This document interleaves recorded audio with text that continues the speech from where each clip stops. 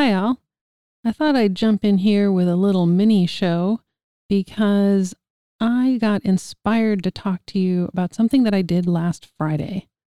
I went on a big hike on Mount Tamalpais here in Marin County, just north of San Francisco.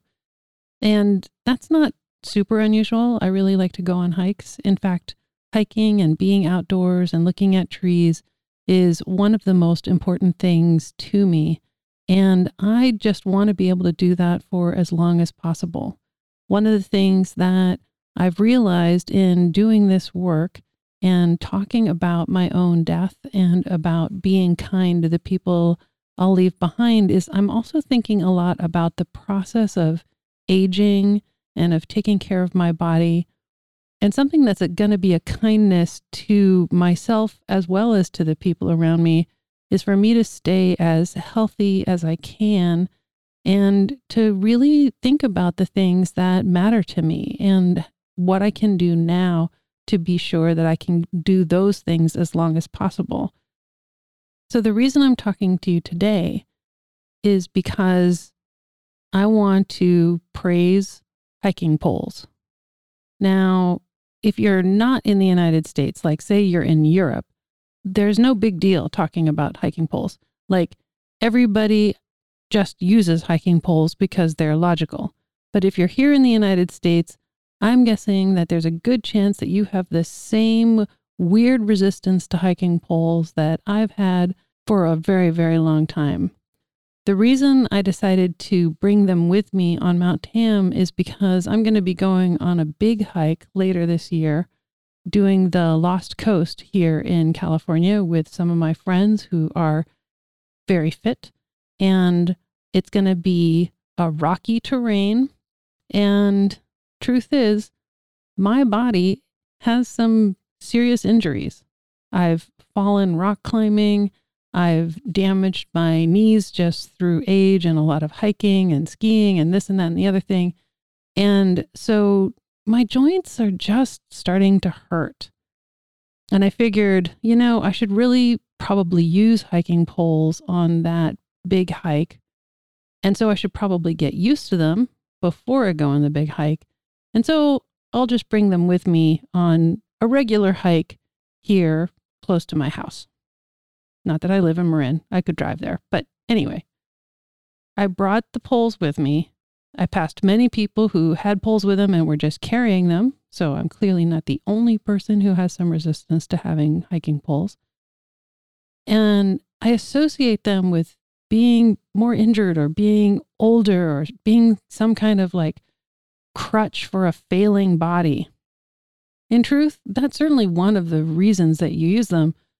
But they're also just darn awesome. And they helped me to keep my balance. And they also helped my hands to keep from swelling because they were up and they were swinging around.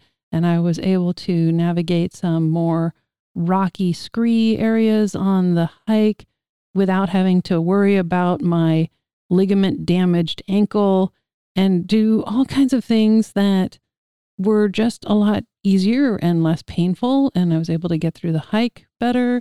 And I thought, this is just great.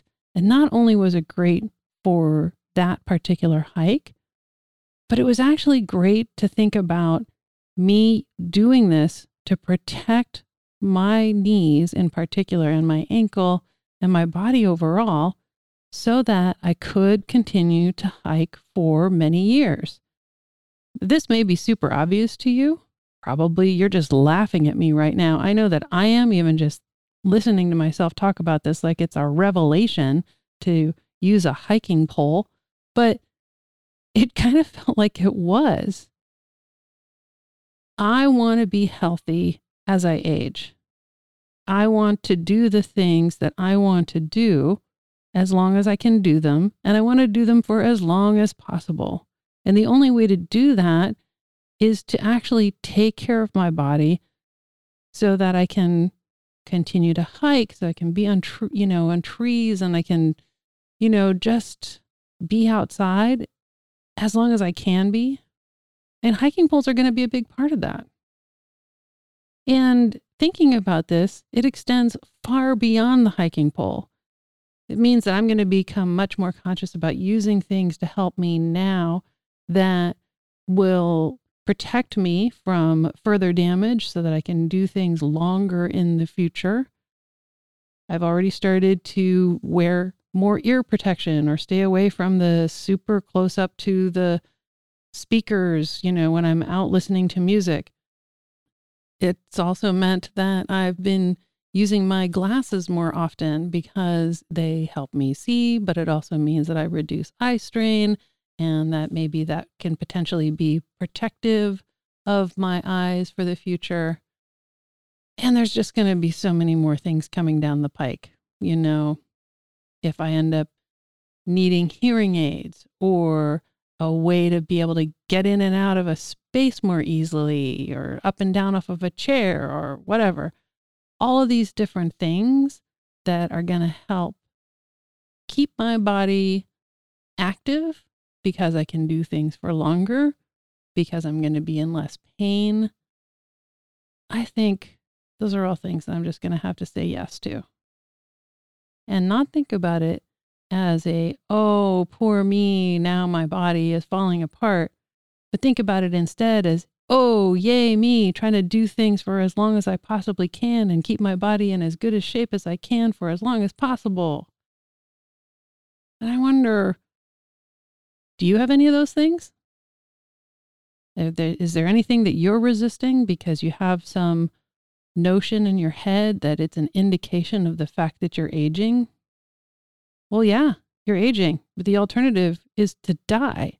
So let's just embrace the fact that we're aging because it's better than the alternative, and that we're actually trying to age in a way that is supportive of us staying active. So that's it for this little mini episode popping into your feed with a random thought.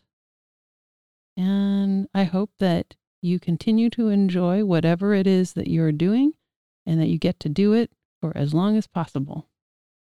This is Sienna Stewart, and I'm going to die someday, but hopefully not before I get in a bunch more hikes and I get to finish that Lost Coast hike.